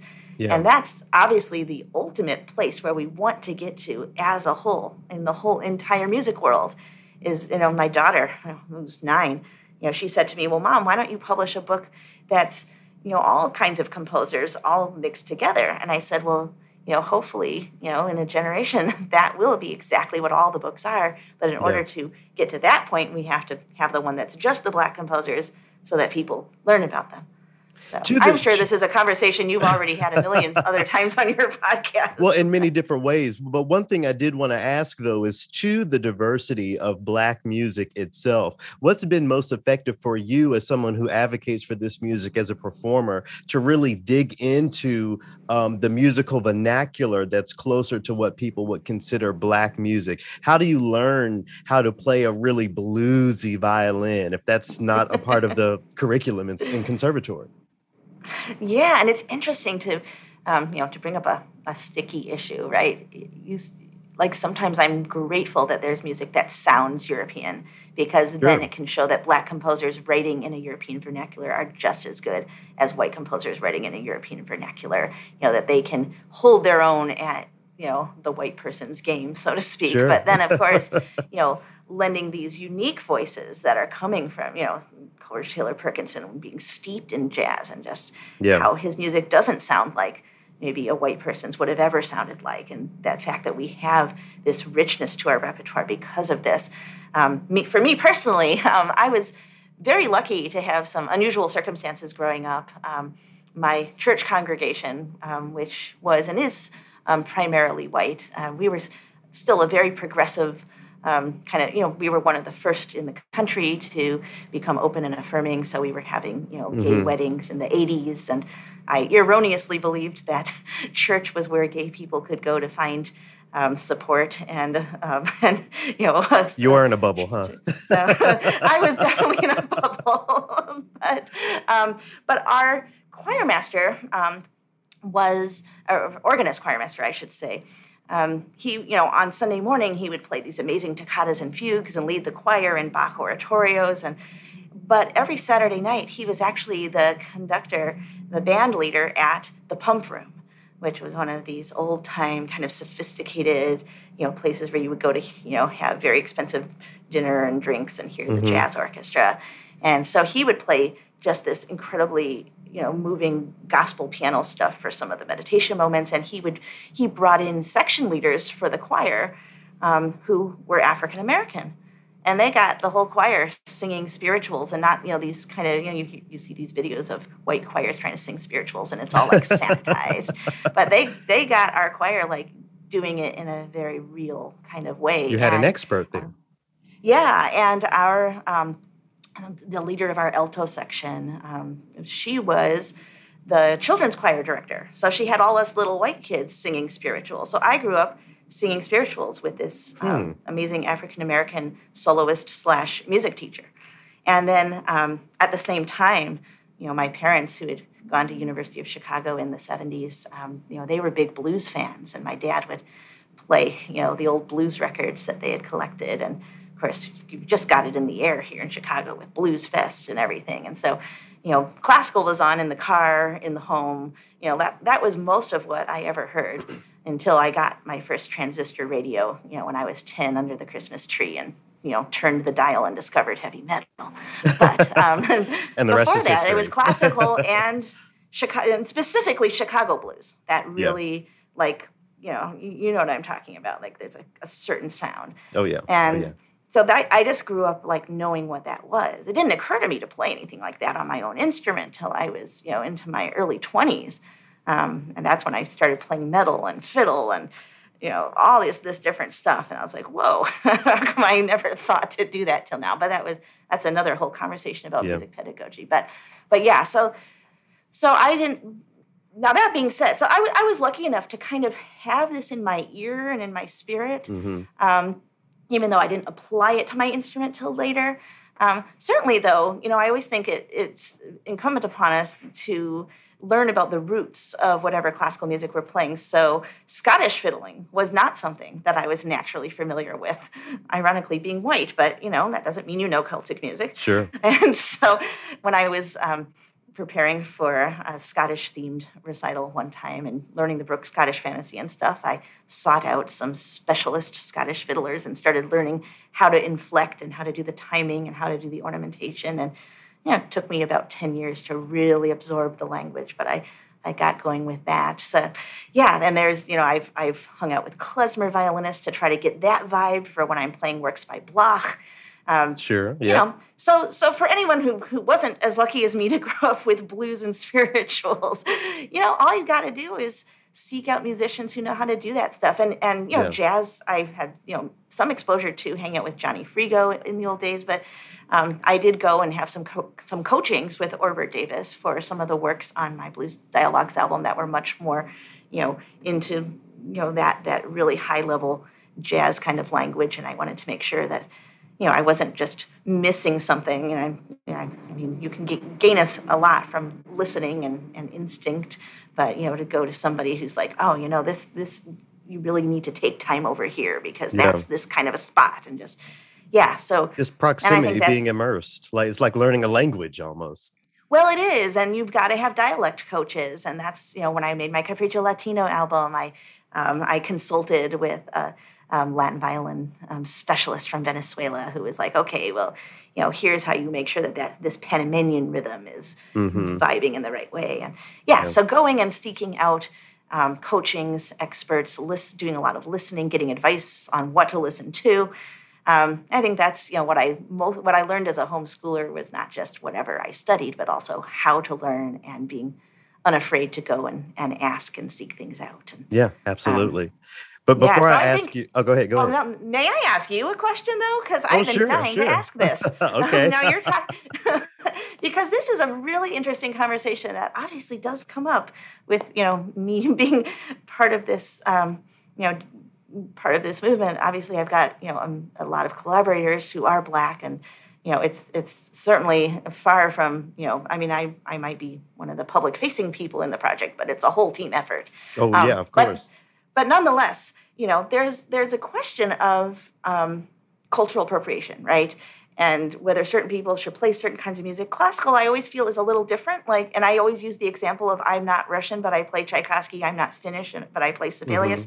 And that it's actually kind of the opposite in a way, that all of us have the joy and the responsibility to try to play all of the good music and to highlight everybody, and that's how we kind of share in our humanity, and et cetera, et cetera. You know the drill. But I'm curious how you feel about, white artists, taking up slots in symphony seasons, playing, a Florence Price concerto, or white artists playing blues-derived classical music. And is this a good thing? Because, if a soloist is going to solo anyway, maybe they should play Florence Price instead of Tchaikovsky. Or is this a bad thing because maybe a black artist should be playing Florence Price? But then again, maybe it's the black artist who wants to play Tchaikovsky, and they don't want to be forced to play only a black composer just because they're black. I know there's such a conversation about this, but I appreciate that. For me personally, playing something or highlighting something or someone because they are black is enough for me, because I think that's a part of equity, and that's a part of my equitable work. When I think about your work, and I'll say frankly here, there aren't a lot of white allies whose work I believe, because of where we are, where the ecosystem is right now.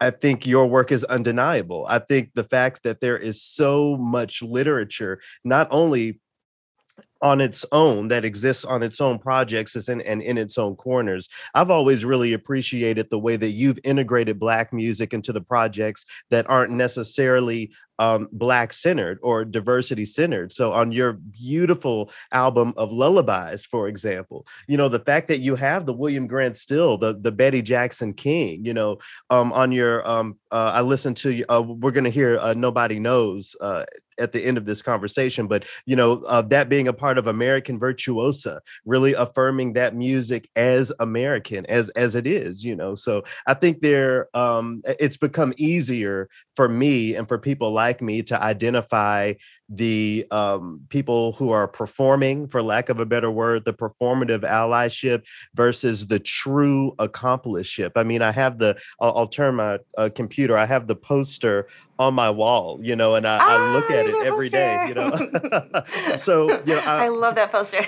people who know me and people who know my work know that I don't, make a habit of seeking out, white trophies of allyship to give. But I think if the work is there, it's undeniable. And in your case, the work is there and it is undeniable. One of the big reasons why, I wanted to ask you about the contemporary implications and impact of your work following George Floyd and Breonna Taylor and all those people, because it would be much easier to critique you as a white woman in these spaces if that work started then, but the work started over 20 years ago, and that's undeniable. Yeah, and I'm so grateful, because when people did start having these sudden awakenings and emergencies, there was a lot that I was like, thank goodness I did start this 15, 20 years ago, and I have some resources for you. If we were starting from scratch, it would be another decade before I would be able to help people that need help right now. And so that was, very gratifying. But I don't want to just dwell on myself. I'm really asking for, for younger people coming up, or even established people who are, starting to see the light. What is your feeling about, people getting into playing music that's very classical music by Black composers that's very Black sounding? Yeah. And I mean, I always go back to Dvorak talking about how American music is Black music and Black music is American music, and thinking that all of us as Americans aren't experiencing American music if we don't experience Black music. But I think so often we've always approached that music as sort of the showstopper or the fun thing at the end of a recital and that sort of thing. We say Dvorak's name all the time in this conversation. I always make a point to include the name Jeanette Thurber, who thought up all of this stuff, the woman behind so much of that. But then also Harry Thacker Burleigh, with whom Dvorak was in collaboration to really understand those dialects, as you said. And I think for any white musician looking to approach this music, there has to be a level of respect, and there has to be proximity to experts. When we study with our teachers, they are experts in the Western classical traditions. We have to seek out the blues singers and the jazz singers. You talked about Chicago blues. I grew up in Memphis, which is a very bluesy city.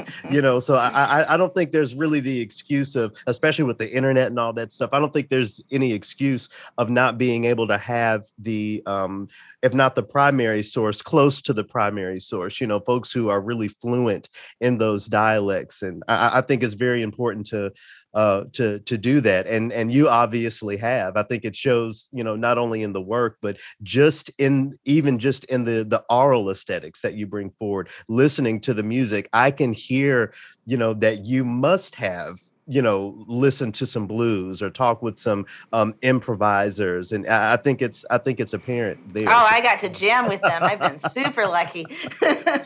I have one more question for you, but before I ask it, how can people get the poster that I just gave a shout out to? You're wearing an incredible T-shirt. There's the coloring book, the pedagogy book. Where can they get their hands on all of this? Yeah, well, those are obviously our products, but we've also got all kinds of free resources right there on the website, including presentation materials. PowerPoint slides of different composers showing where they come from, on a map of the world with their visual image that you can put behind you if you're playing some of their music in schools. All kinds of different links to all kinds of different stuff. So that, musicbyblackcomposers.org is our website.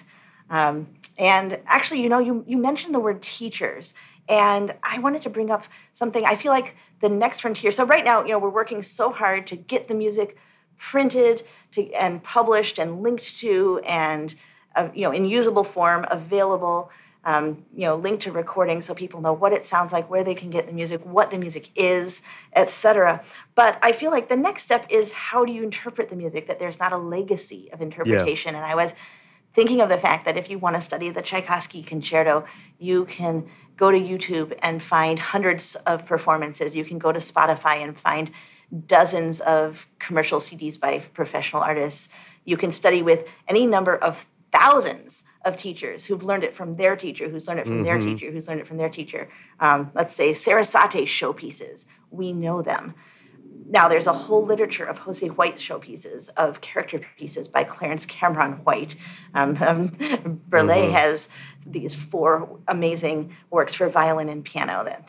And it's like, okay, here's the music. But now, not everybody is totally comfortable interpreting from scratch, and the burden of that for every single work. And so I have this idea for, maybe video series, maybe Zoom get-togethers, trying to start a pyramid effect where if we can get enough young professionals and established teachers to get together and talk about, how might you finger this? What tempo might you use? There are certainly, for any given piece, probably a couple of people out there who have indeed performed it, maybe even recorded it. Some of the great pioneering Black violinists like Kelly Hall Tompkins with her recording of the David Baker Sonata. There's stuff out there, but it's so minimal. And, to be able to have, we just know what a standard interpretation of standard pieces are. We know where the hard spots are. We know how to approach certain technical challenges and how one usually breaks it down. We just don't have this body of knowledge. I think that's the next step to truly, truly right the ship. And, as soon as I take care of some of these other tasks on the to-do list, I think that'll be the next frontier. Yeah. And I think that's a very important point to make. So in closing, again, back to your album, American Virtuosa, and your recording of Nobody Knows the Trouble I Seen.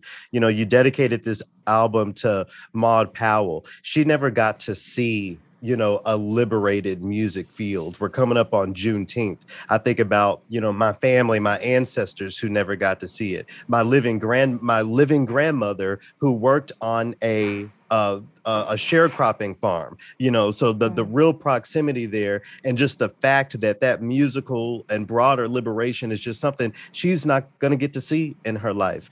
Do you think we will get to see it? Do you think we're on our way? Do you think we're closer than not? Ooh, well, I would never want to be one to predict the future, but I also am always erring towards the side of optimism, even when it's silly to do so. I just can't help it. So, yeah, I don't know. I mean, well, one thing that we always have to keep in mind is, classical music as a whole. They say that the one consistency in classical music is people predicting its death. And that these quotes that you hear about, classical music is dying. You can read that exact same quote from 60 years ago, and yet here we still are. Yeah. So, doomsayers, that's not the way to go. On the other hand, Leonard Bernstein was talking about we need more black members of the New York Phil, and Dvorak was talking about lift up black composers, and it didn't happen. Now we're talking about this stuff again. We're doing more about it. It certainly has a better chance than ever before. But okay, I have been booked. I won't name the series. I won't name the state. But I've been booked to play not just one, but a couple of recitals next season where the presenter is insisting that my program be standard repertoire that the audience already knows and loves. Now, I can do what I can. I can bring in an encore that didn't get pre-approved. And in fact, that worked one time, a series, again, I won't say where, but they wanted it was like Beethoven and Brahms and whatever. And then I played a William Grant Still movement for the encore. And unlike their predictions that the audience only wants what they already know, the audience went crazy for the encore. And then the presenter requested that the next time I return to the series that I do more of that stuff. And I ended up doing the Beethoven Bridge Tower Sonata to highlight that, and alongside a Bologna Sonata and the entire William Grant Still suite. And sometimes progress is slow, and I think that by protesting and turning down the recital date, I wouldn't have the opportunity to bring in that encore and to then try to do it. But it also feels wrong to me that I'm agreeing to acquiesce to these classical gatekeepers who are insisting that I only continue to play the white European music. And it's a hard thing. And these instances just in my own personal career that I'm seeing right now tangibly are making me feel frustrated and maybe less optimistic. But then again, those are certain incidents. There are other places that are saying, we need you to play a diverse program. We insist upon it, and the opposite, right? So, yeah, and hopefully, and we're a capitalist society. That's a whole other conversation. But, there's that component of those E strings aren't cheap, world, I understand. Yeah, what's going to sell tickets, what's going to enable us to survive. It's a whole thing. I think we need to see that, and I just keep going back to the music is great. That, you should do the right thing by humanity. And, we don't have as much of a sense of all of God's people if we don't hear from all of God's people. And there's all of these moral kind of conversations. But I'm also just like, if you throw that completely out, I'm just like, this piece is so cool, I can't not play it. And that's, as just a purely musical, kind of selfish position of being a musician and wanting to play all the best music. There is so much best music among the music by Black composers, and if we don't play it, we're not playing all the best music, and that's it in a nutshell. And we just have to, I think as soon as people see it, they see it, and we just got to do everything we can to get more and more and more people to see it, whether that's the administrators, whether that's colleagues, whether that's the public, the audience members, the donors. So many different constituencies that we have to advocate to, but I think once they see it, they see it. And I think also it's a long game. Right? I'm seeing, my daughter's group violin class, which happens to not have any African-American students in it. There's Asian, a couple of Latinx, there's Indian kids, white kids, obviously. And they're playing some of these pieces from the Music by Black Composers curriculum as on a regular rotation, just peppered in with their other stuff. This is normalizing this. When they grow up to be performers or audience members, they're not going to accept a sudden diminishing of their musical diet. If the, and by the way, the teacher also gives them occasional pieces by Asian composers, occasional fiddly kinds of things. Not just the strict old-fashioned classical music. So I think if we can really do what we can now with everything going on, but also with the next generation, so that there's kind of a sea change from the grassroots. I think that's and you can see this already with what Sphinx is doing on the.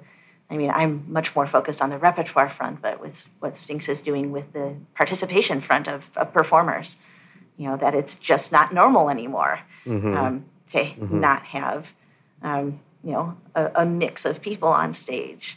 This is, I hope to live a long life. My great aunt is 103 and played her violin almost till now. I hope that I'll be around for a while, and I hope that I'll see it. But if I don't, that's okay, because we each do what we can, and we try to leave the world a better place. And I do think that for all the bad things happening, I do think there's been improvement. And then it's not a straight line, right? No. You gain human rights, and then human rights are challenged, and then you kind of make more progress, and then you are cut back. And it's right now we're talking about women's rights, and we're talking about voting rights, for God's sake, and LGBTQ rights being challenged. And I mean, the fight continues. But I don't know. I have to be if I wasn't optimistic, I couldn't carry on. And I think the world becomes what we envision it to be, right? So our hope becomes reality if it is our hope to start with.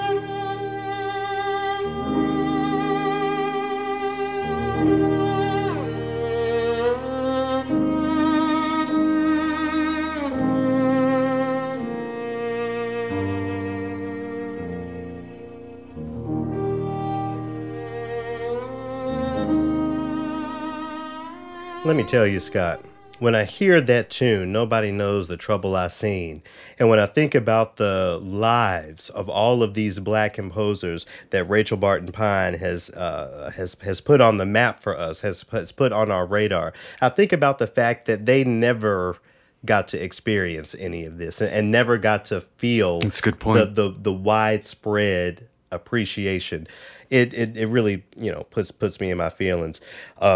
Again, like I said, Rachel Barton Pine sort of flipped the interview a little bit and basically asked me about my opinion on, white folks doing this kind of work. I wonder what would be, your reaction to the question of your being a white person doing this sort of work. You're not recording violin music, you're co-hosting and producing a podcast, but I don't know. We were talking earlier about it's everybody's job. And that's what I come to. I know the performative stuff when I see it. I feel like I do. I know the real work when I see it as well. Mm-hmm. So you're asking about my contribution in the work? To the person who wants to critique, and we've been here before, but I don't know, just to revisit the conversation a little bit, the person who wants to critique your presence in this type of work, because I'm sure Rachel Barton Pine has faced that plenty. Sure. But she's been in it for too long to deny her. As have I, but I keep coming back, not because I'm a glutton for punishment, but because I want to show that there are some allies out there that are making the effort. And I feel like I can call out some of these things because I've made the mistake. Sure. I feel like I can tell people, read it out loud. Yeah. Because I went out there and said something without reading it out loud. Yeah. I've done it. I've made the mistakes, and now I feel like I can call out people for doing it. Yeah, you've earned your stripes. A few of them. Yeah. There's also the issue of lasting impact. This work, the work of the Rachel Barton Pine Foundation will last forever. Well, one of the things we talked about off mic, was that there is a major distributor who's gonna, the next time they publish the so-called Kreutzer Sonata, it will be the Bridge Tower Sonata. So that's Nice. the next generation just normalizing the idea that this was a black inspired piece of music. That's accomplished. That's lasting impact. When I see the American Quartet as the Negro Quartet, maybe that'll be the day. They'd be going too far, though. Let's just say the Afro-American.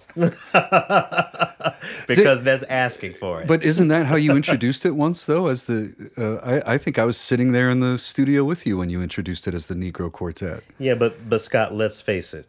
There's some people who gonna run with that. There's some people who are gonna misappropriate that word Negro. A lot of people. So let's stick with Afro-American, please. Okay. Anyway, all right, movement 4.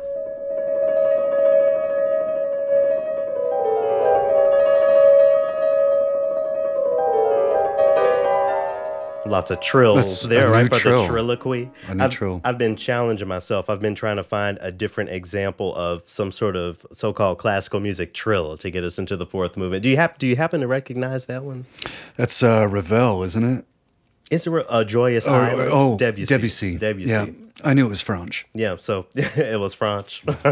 So shout out to all of the pianists. Look, we've already been talking for a while, so I'm going to try to keep this short.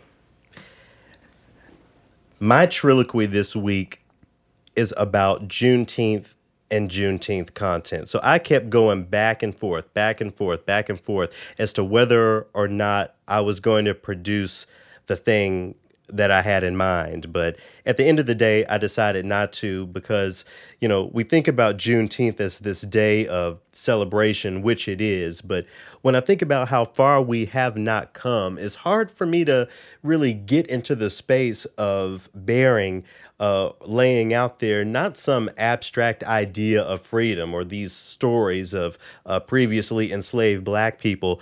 These are folks, that in a couple cases that I knew, and in other cases, are directly tied to my family and my family lineage, thanks to all of the work my mom has done. So I know there are a lot of people out there producing Juneteenth content and doing this and that. I'm gonna watch it all. I don't have anything on my schedule for Juneteenth. I made sure to keep my schedule clear to at least be free of work that day, if not free of everything else. But at the end of the day, I just could not bring myself to produce something for an audience that I'm not allowed to be in front of in the way I want to be. The question that I asked on Facebook, probably a month ago was Juneteenth content that is classically adjacent. Who is it for, and for what purpose does it exist? What are your answers to those questions?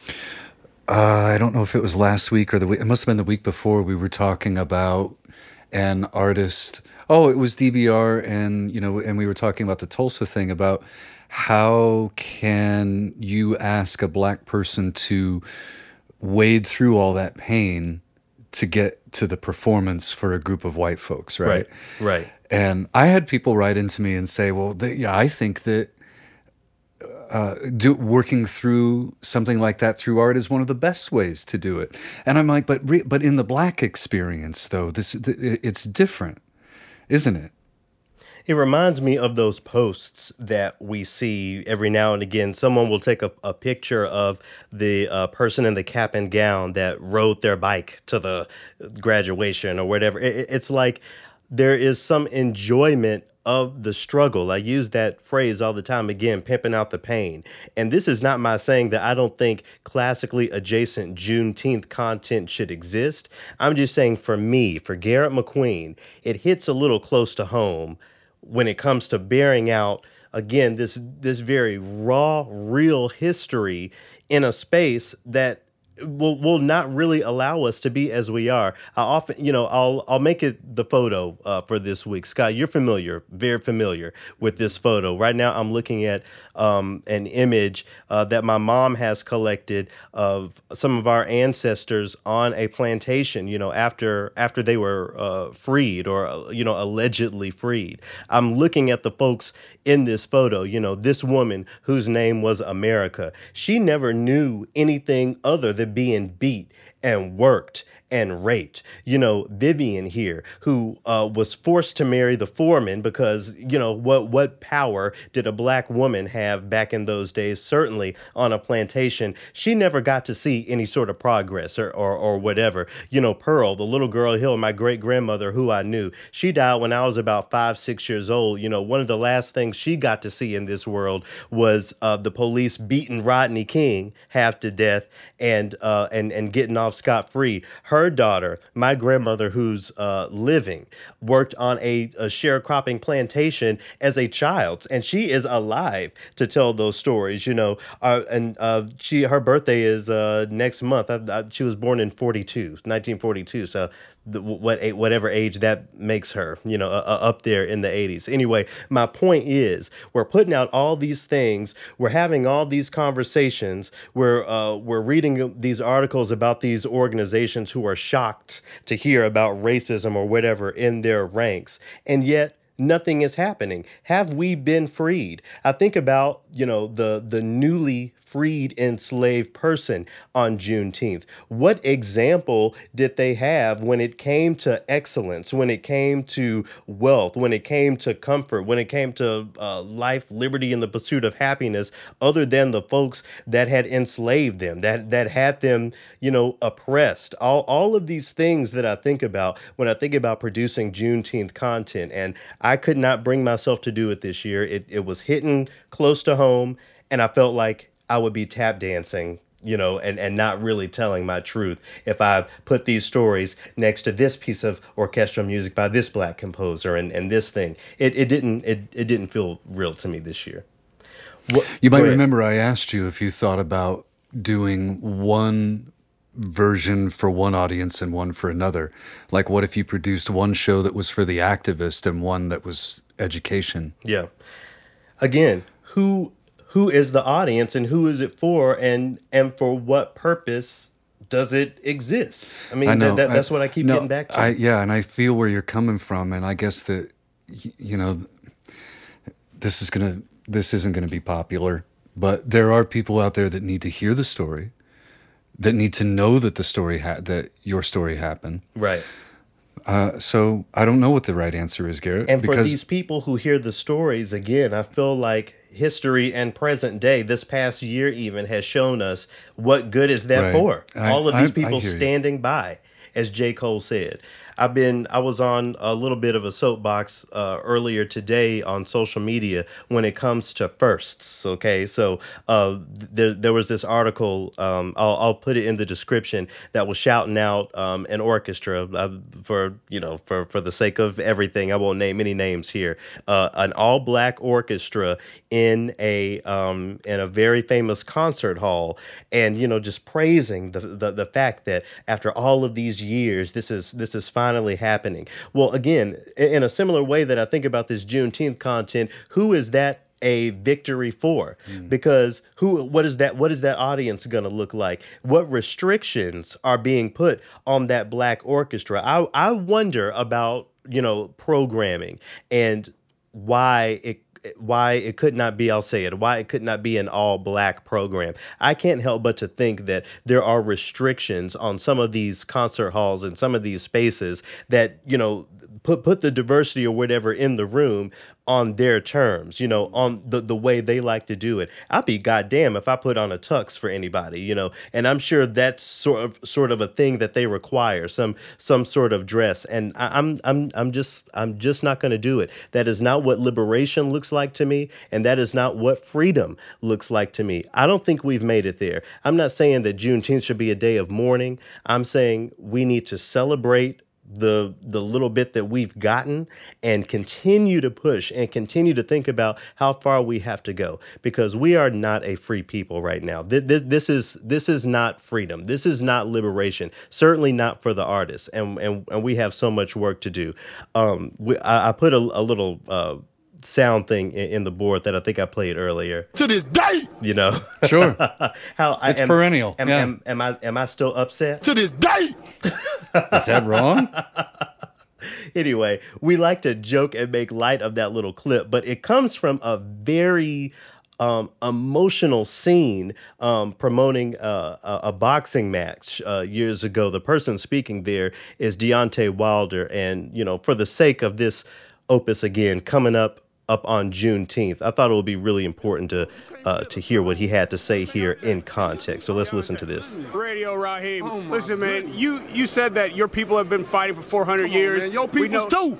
So I just want you to explain what you mean by that. You know what I'm talking about. Y'all all know what I'm talking about, man. Don't sit up here and try to bait and not know what I'm talking about. Y'all know what the fuck I talk about when I say these things. Your people too.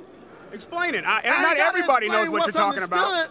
Radio Raheem, I don't have to explain what's understood, man. You know what I mean by that. You know what I say by that. I ain't got to go further. And if anybody don't understand that, then God be with them. Go look up the history. Go look up the history. Shit, don't everybody believe in Google? Go Google that shit. See what I'm talking about. You know what I'm talking about, man. You know what. I dare you to sit up there and say, explain. You know what I'm talking about, man. His fighting people. You know we've been fighting 400 and still fighting to this day. To this day. To this day. You just sit here, you don't know. You hear the emotion in his voice.